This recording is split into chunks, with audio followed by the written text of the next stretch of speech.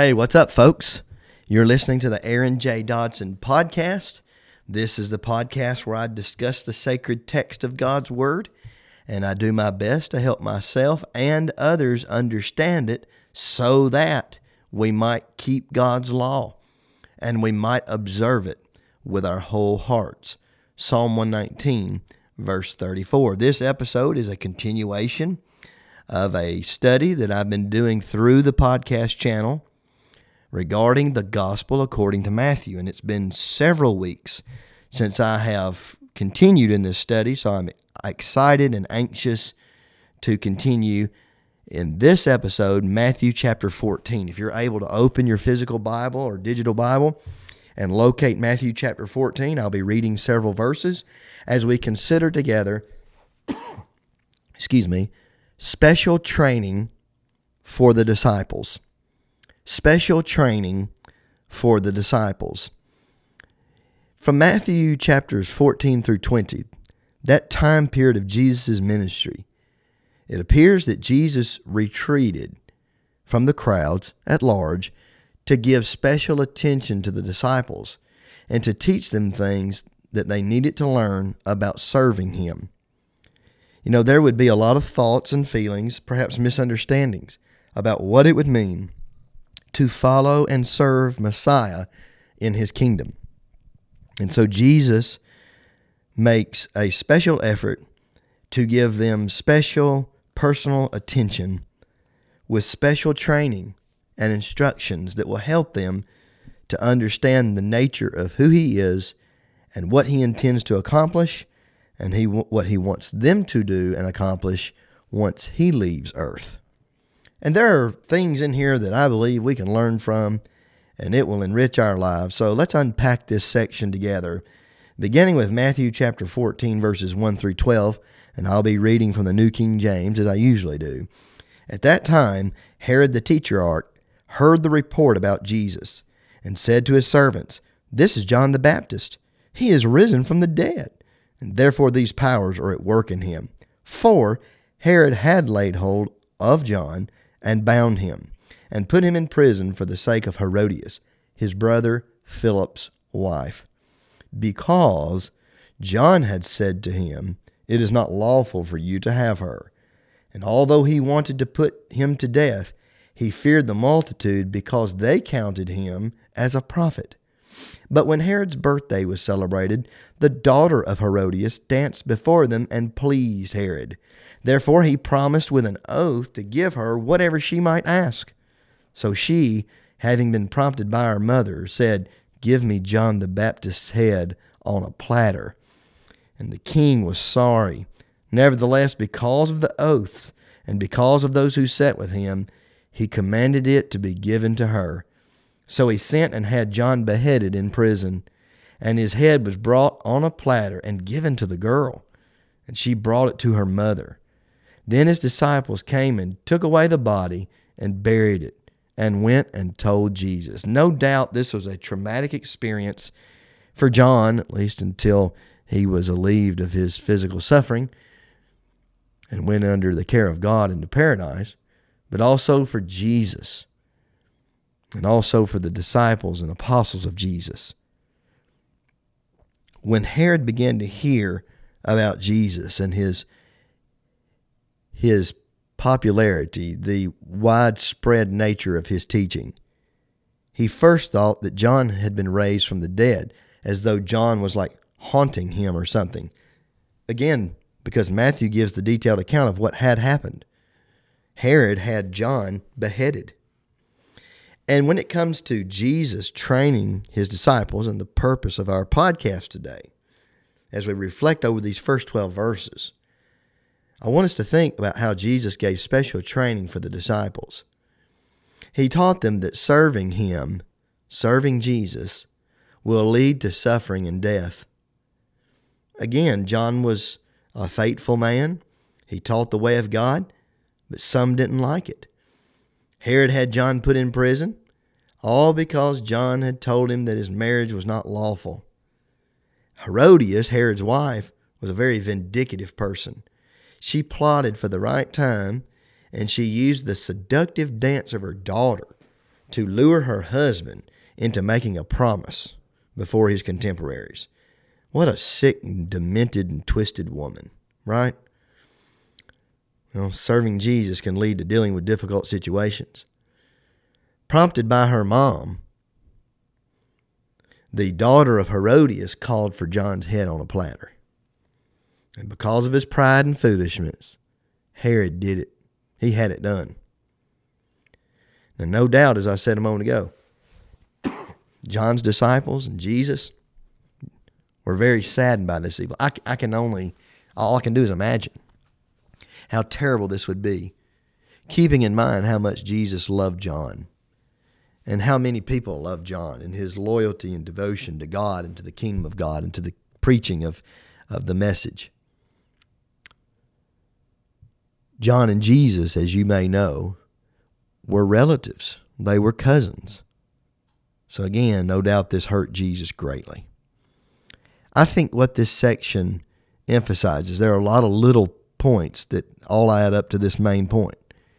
Serving King Jesus will bring hardships. I think we water this down in our time because we are not teaching and preaching Jesus as we could and as we should. And we say, well, serving Jesus, it could bring persecution. It could bring hardships. No, it will. 2 Timothy 3, verses 10 through 12, Paul told Timothy, "You have carefully followed my doctrine, manner of life, purpose, faith, long-suffering, love, perseverance, persecutions, afflictions, which happened to me at Antioch, at Iconium, at Lystra. What persecutions I endured, and out of them all the Lord delivered me. Yes, and all who desire to live godly in Christ Jesus will suffer persecution." Not could, probably will. No, they will.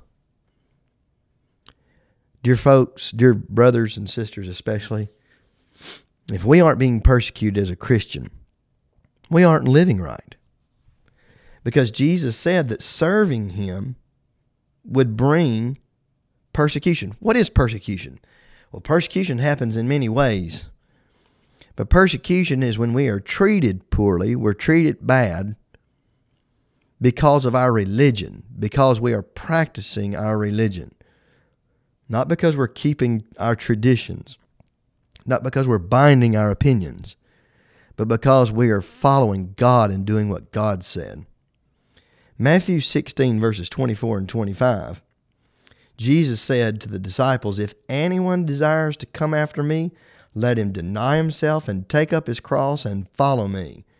The idea of denying self and taking up the cross is the idea of suffering and death. The cross was not some cute fixture that hung in various places and sold for various amounts of money. The cross was literally a physical form of torture, excruciating pain. So for a person that desires to follow Jesus, to deny self and take up the cross and follow Him means that serving Jesus will lead to suffering and death. And if we're not persecuted, folks, as a Christian, we're not living right. Jesus said, Matthew 16, same chapter, the next verse, verse 25, "For whoever desires to save his life will lose it." We don't need to desire to save our lives. We need to desire to lose our lives for God's sake. Listen to the next phrase.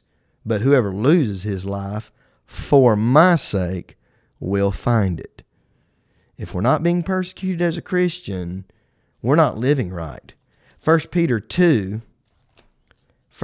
chapter 2, verses 21 to 24, Peter wrote, "For to this suffering for what is right, you were called, because Christ also suffered for us, leaving us an example that you should follow His steps, who committed no sin, nor was deceit found in His mouth, who when He was reviled did not revile in return. When He suffered, He did not threaten, but committed Himself to Him who judges righteously, who Himself bore our sins in His own body on the tree, that we, having died to sins, might live for righteousness, by whose stripes you were healed." Suffering is going to happen. Serving the Lord Jesus will lead to suffering and death. The Lord made no bones about it. He didn't hide that. There was no fine print. And so if we're not being persecuted as a Christian because we're doing what's right, we're not living right. That doesn't mean we'll necessarily have our heads cut off, folks. It could happen. But I'm talking about if we are never mistreated for living godly, for teaching what is right and godly, we're not living right. Because God said through Paul, all that desire to live godly in Christ Jesus will suffer persecution. So what's the opposite of that? If we're not suffering persecution, we're not living godly in Christ Jesus. I don't think we like to think about that because it causes us to really think and saying, well, maybe I'm not living godly as I should. Folks, I'm telling you, I'm sitting here saying this knowing I'm going to upload this online and people are going to hear it. And I'm thinking, I need to be living more godly. I'm not being persecuted enough. I don't want to be persecuted. I say enough. Sometimes I'm not being persecuted at all. And that concerns me. It concerns me that I'm not putting the name of Jesus out enough. All right. Serving Jesus will lead to suffering and death. That suffering also includes the suffering of self-denial, the challenges that come with it. Second, special training for the disciples. Not only that serving him would lead to suffering and death, but serving him, that is Jesus, will lead others to the bread of life. Matthew 14, our chapter. Let's look at verses 13 to 21. When Jesus heard it, that is, about the death of John, he departed from there by boat to a deserted place by himself. But when the multitudes heard it, they followed him on foot from the cities. And when Jesus went out, he saw a great multitude, and he was moved with compassion for them, and healed their sick. When it was evening, his disciples came to him, saying, "This is a deserted place, and the hour is already late. Send the multitudes away, that they may go into the villages and buy themselves food." But Jesus said to them, "They do not need to go away. You give them something to eat." And they said to him, "We have here only 5 loaves and 2 fish." He said, "Bring them here to me." Then he commanded the multitudes to sit down on the grass.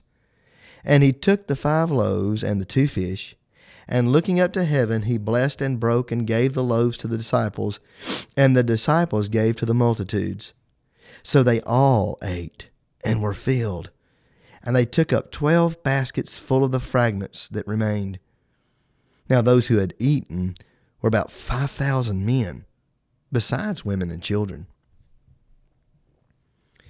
Jesus withdrew, verse 13, but he was followed by the multitudes. He took the 5 loaves, he took the fish, the 2 fish, and he fed over 5,000 people. That's a miracle. Because they were in a deserted place with no other food, yet they took up 12 baskets full of fragments after everyone ate, indulged, and were full. Now, John chapter 6, verses 1 through 71, that's the whole chapter of John 6, helps us to understand that the purpose behind the physical feeding was a sermon in action. Jesus is the true bread from heaven, and his first disciples got the message directly from him, and they in turn taught it to others. Think about the impact that the sermon, and if you've not read John 6, the sermon there, you definitely need to read it. Because Jesus says, unless you eat my flesh and drink my blood, you'll die. You won't have life. I'm the bread that's come down from heaven. I came down not to do my own will, but the will of him who sent me. When Jesus said, I am the bread of life, he was saying, I am the Son of God, and I am the source of life, spiritual life and eternal life. And unless you partake of me, you have no hope. You're doomed. You're damned. You're lost. And the words that I speak to you, they are spirit and they are life. John 6.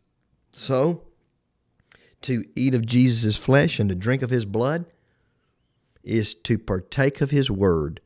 To partake of his word is to partake of him, what he taught and what he stands for and who he is. Again, Jesus Christ is the true bread. Now, the physical manna in the wilderness that God gave the Israelites, that was a divine miracle. But that was only for physical nourishment. And then they physically died. Jesus said, I'm not like that.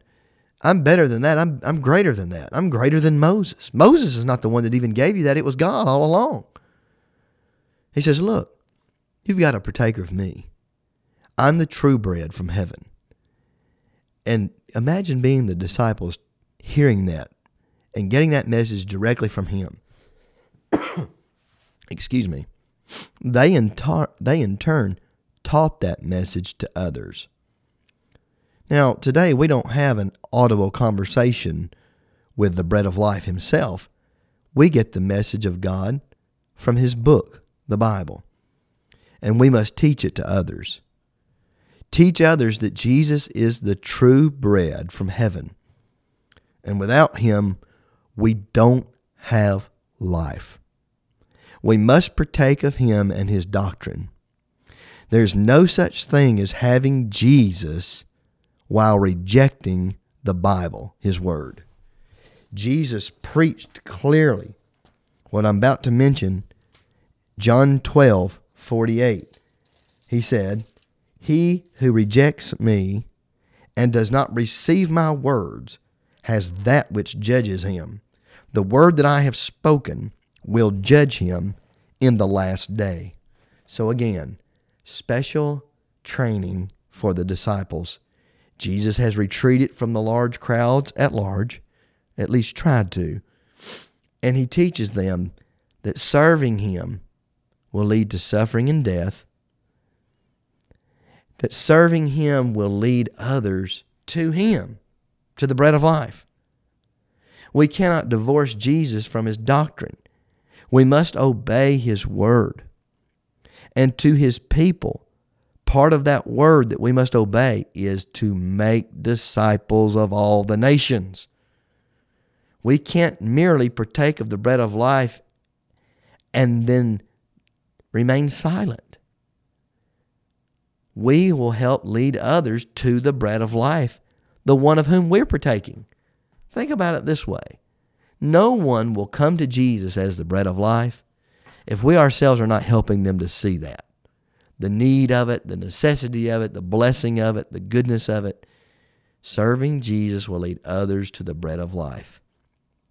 And no doubt the people who saw Jesus perform these miracles, that already loved him and were serving him and desiring to be molded by him and changed by him and serve him in his kingdom, they were greatly impressed, because when many walked away after that bread of life sermon, John 6:66, Jesus turned to the apostles and said, will you go away also? Now, God never asks questions for answers. He already knows the answers. He asks questions for man's contemplation. And it put the apostles on the spot. It put to their mind, are you really dedicated to me? Will you really go all the way for me? Peter responded correctly. Where will we go? You have the words of eternal life, and we have come to believe and to know that you are the Christ, the Holy One of God. You're the Son of God, the Messiah. So serving Jesus will lead others to the bread of life. And they learned that early on. And you look at the sermons in the book of Acts, their message was about Jesus and how he's the bread of life and he gives life, and how we must come to him and believe in him and trust in him and obey him. Third and finally, here in Matthew chapter 14, another thing wherein Jesus gave special training for the disciples. He taught them that serving him will lead us through storms, but God is in control. Serving Jesus will lead us through storms, but God is in control. Look with me at Matthew chapter 14, verses 22 to 33. This is one of my favorite sections of Scripture. After he fed the 5,000, immediately Jesus made his disciples, that is, he strongly urged them to get into the boat and go before him to the other side, while he sent the multitudes away. And when he had sent the multitudes away, he went up on the mountain by himself to pray. Now when evening came, he was alone there. But the boat was now in the middle of the sea, tossed by the waves, for the wind was contrary. Now in the fourth watch of the night, Jesus went to them, walking on the sea. And when the disciples saw him walking on the sea, they were troubled, saying, "It's a ghost." And they cried out for fear. But immediately Jesus spoke to them, saying, "Be of good cheer. It is I. Do not be afraid." And Peter answered him and said, "Lord, if it's you, command me to come to you on the water." So he said, "Come." And when Peter had come down out of the boat, he walked on the water to go to Jesus. But when he saw that the wind was boisterous, he was afraid.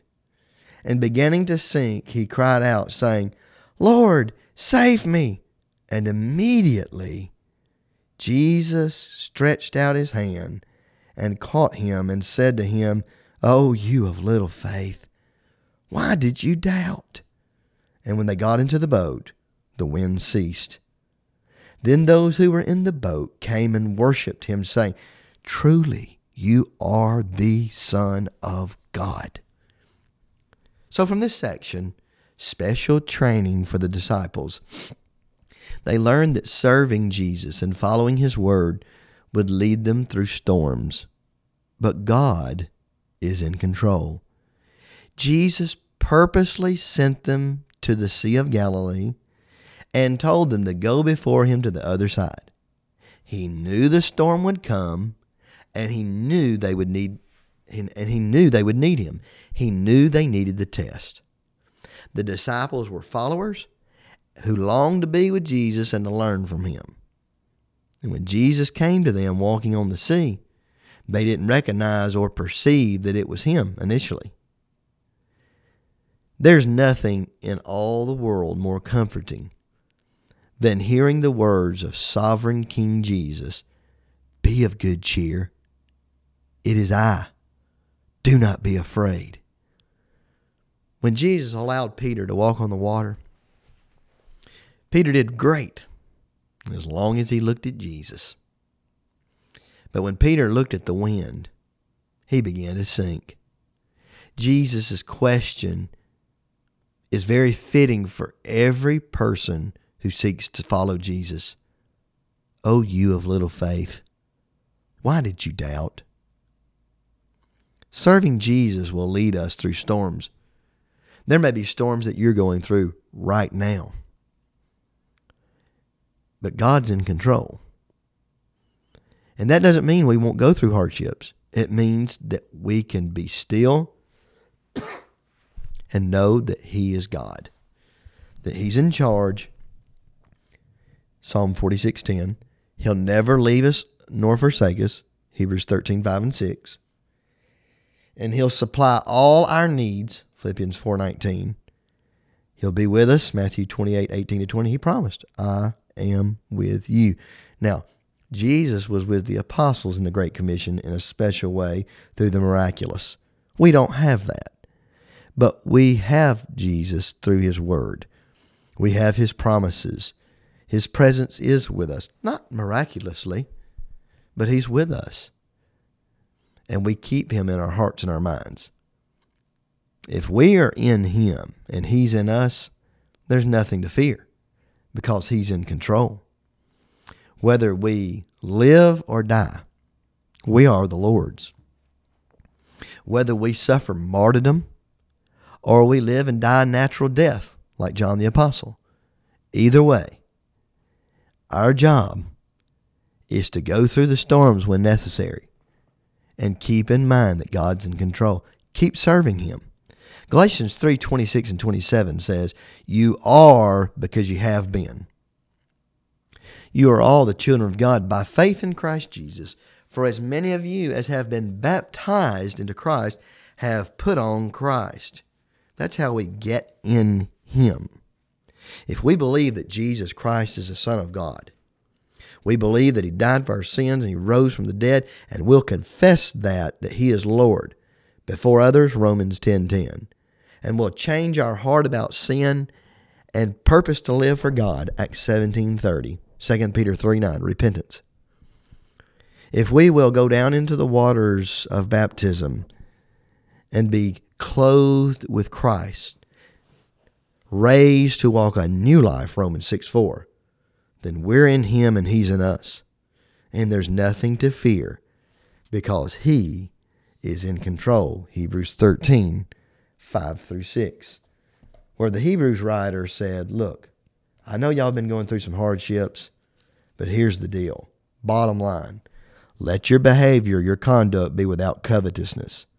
Be content with such things as you have. For He Himself has said, I will never leave you nor forsake you. So we may boldly say, the Lord is my helper. I will not fear. What can man do to me? And that's the kind of faith that we need to have. And the special training for the disciples here, all of it points to loving Jesus by committing ourselves to Him, believing in Him, trusting Him, obeying Him, following Him, adoring Him. Serving Jesus will lead to suffering and death. Serving Jesus will lead others to the bread of life. It won't hide the bread of life from others. It will help others see the bread of life. And serving Jesus will lead us through the storms, keeping in mind God is in control, whether we're delivered immediately from that storm or we go all the way through it. God is in control. God is with us. And God told us through James chapter 1, my last verse, count it all joy when you fall into various trials, knowing that the testing of your faith produces endurance. That's the idea of patience, perseverance, endurance. Just like an athlete commits his whole life, a professional athlete commits his whole life to a sport, to learning the game, being as physically fit as he can, and performing to the highest level possible for as many games as possible. We're to count it joy when we fall into various trials serving God, because we can know that the testing of our faith will give us the endurance that we need to withstand all the trials of life, to lead others to the bread of life, to go through the storms of life knowing God's in control. He will provide me what I need, Philippians 4:19. Where are you, dear listener? Is there a way we can help you? This podcast is brought to you by the Washington Avenue Church of Christ in Jonesboro, Arkansas.